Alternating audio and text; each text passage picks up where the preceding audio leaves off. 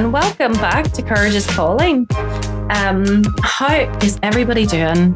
This week, in this episode, I want to talk about what we do with the fear of failure. Da, da, da. So important that we address this as a pretty big elephant in the room for anyone who's contemplating doing something new or putting themselves out there in any way with their ideas or work, at some stage or another in our lives, in our businesses or in our attempts at creating. We've all felt the sting of failure or disappointment, right? Like something just hasn't quite taken off, or the thing that you poured your soul into was met with crickets, or the product that you really believed in just didn't sell as well as you hoped. The idea you had for a lifetime suddenly seems to be happening for people all around you and not you. And, you lose steam and lose your nerve and you shut down and you stop. Well, this is the stuff of being human, and we need to talk about it and normalize it just as much as we do all the other strategies and reflections that we undertake when things are going well.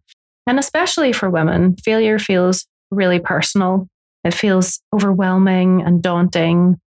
It can shut us down. It can close us up and stop us from moving forward because failure feels so vulnerable and so exposing. And it often feels like visceral rejection when things haven't gone the way that we hoped. But if we continue to try to hide from the things that maybe aren't going well and bypass the hard feelings about the ways in which we think things haven't worked out, we're going to miss out on a huge component of growth, huge component of resilience building and of courage honing, and all that it takes to live life fully and wholeheartedly. So to fail or for things to go wrong and to just hide is really to skip the most significant work that we can do as humans. To feel and learn is how we grow and evolve and develop empathy for ourselves and hopefully then for others. But when we deny the times where things have crashed, or we try and swipe away the hard, painful moments of discomfort, we are missing out an opportunity to learn and to build and rebuild and grow. So I want to, in this episode, talk about just 3 aspects of failure that I feel are really significant and freeing and can hopefully reframe a bit of our view on the disappointment that we feel into a liberating opportunity to understand ourselves, to understand the world around us, and how we can meaningfully continue to build courageous lives even when things don't work out the way that we'd hoped. The first thing that I want to talk about is the importance of identifying how the fear of failure shows up for us, because this fear of failure is a huge deal. It is, and the effect it has on us is pretty powerful. The perceived fear of failure is what is stopping women from bringing their ideas and their products and their solutions and service into the world. Just think, and sometimes I do just think about all of the amazing things, ideas that women have tucked inside of them that could really contribute to more goodness, more joy, more beauty, more awareness, more education, more compassion in the world that are not being revealed because we are afraid of failure. And so I want you to take some time and really, really hone in on how the fear of failure is showing up in your life. Is it in the hesitation of even looking into that thing that you've been ruminating over? Does it show up as perfectionism? So never being quite ready to put that thing out there for others to see or to hear about and just endlessly editing it or polishing it up. Is it showing up as relentless calculation of numbers and followers and figures and statistics and metrics? Waiting for that magic number before you dip your toe into the thing that you feel really drawn to make or create or do. All of this is really how the fear of failure is showing up. And if any of those things connect, I want you to feel relieved in one sense, because there are so many of us that feel this way. But it really doesn't have to be so heavy. The fear of failure is not going away. It's not. Again, this threat of failure is a tactic of our inner protector. And our inner protector wants to keep us safe from emotional risk. but how we view failure can be reframed to serve us better. So if we can try and view it differently, as I'll line out in the next couple of points, then maybe we can be women who boldly try and are showing up and being true, even when it feels scary, knowing that it's actually more important to be loyal to our dreams and our desires than it is to our fears. The second thing that I think is really important to talk about around failure is our expectations. When we set out to bring something to life in the world, often we are caught up in the how, right? We're caught up in the how and the what and the when and the details. And we often forget to reflect on what we want this offering, this thing to achieve. We spend a lot of time working out the details of the other stuff without giving thought to our own expectations around it. And when we forget to take that stuff into consideration and then things don't go to plan, we end up feeling really hijacked and really dejected and really thrown or deflated. And something that I have been learning to do over the last number of years is really manage my own expectations around whatever it is that I'm putting out into the world and to get comfortable with a base level. So for me, the base level of my expectations is about my loyalty to my idea and affirming that I'm happy with having completed what I set out to do. So my own satisfaction is the top of my expectation list. This trumps anything that comes next. Have I been true to my values? Have I worked hard at this? Have I put the time in? Have I really took into consideration what will serve my community well? And once that's in place, once I know that the base level of my expectations with myself and how I have shown up for this is in place, I try to hold the rest of the expectations of the outcome just a little less tightly.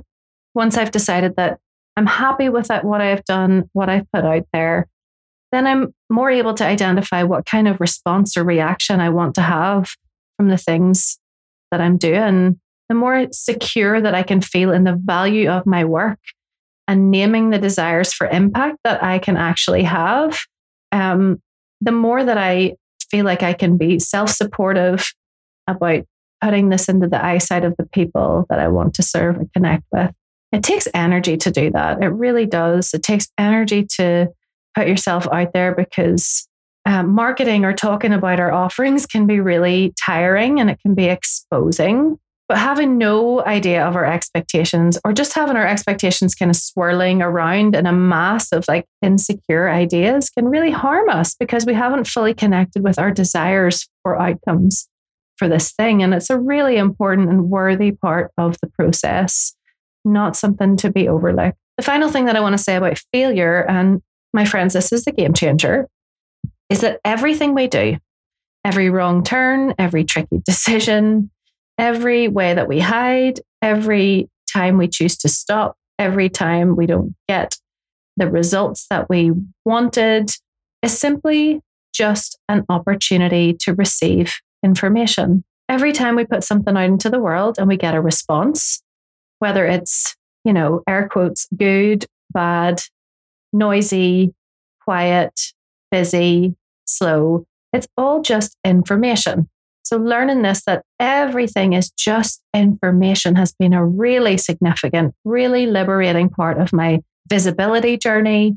And remembering this aspect has given me real courage, actually, as I've decided to put my ideas out there, as I've marketed my own offerings and continually, chosen to show up for myself truly.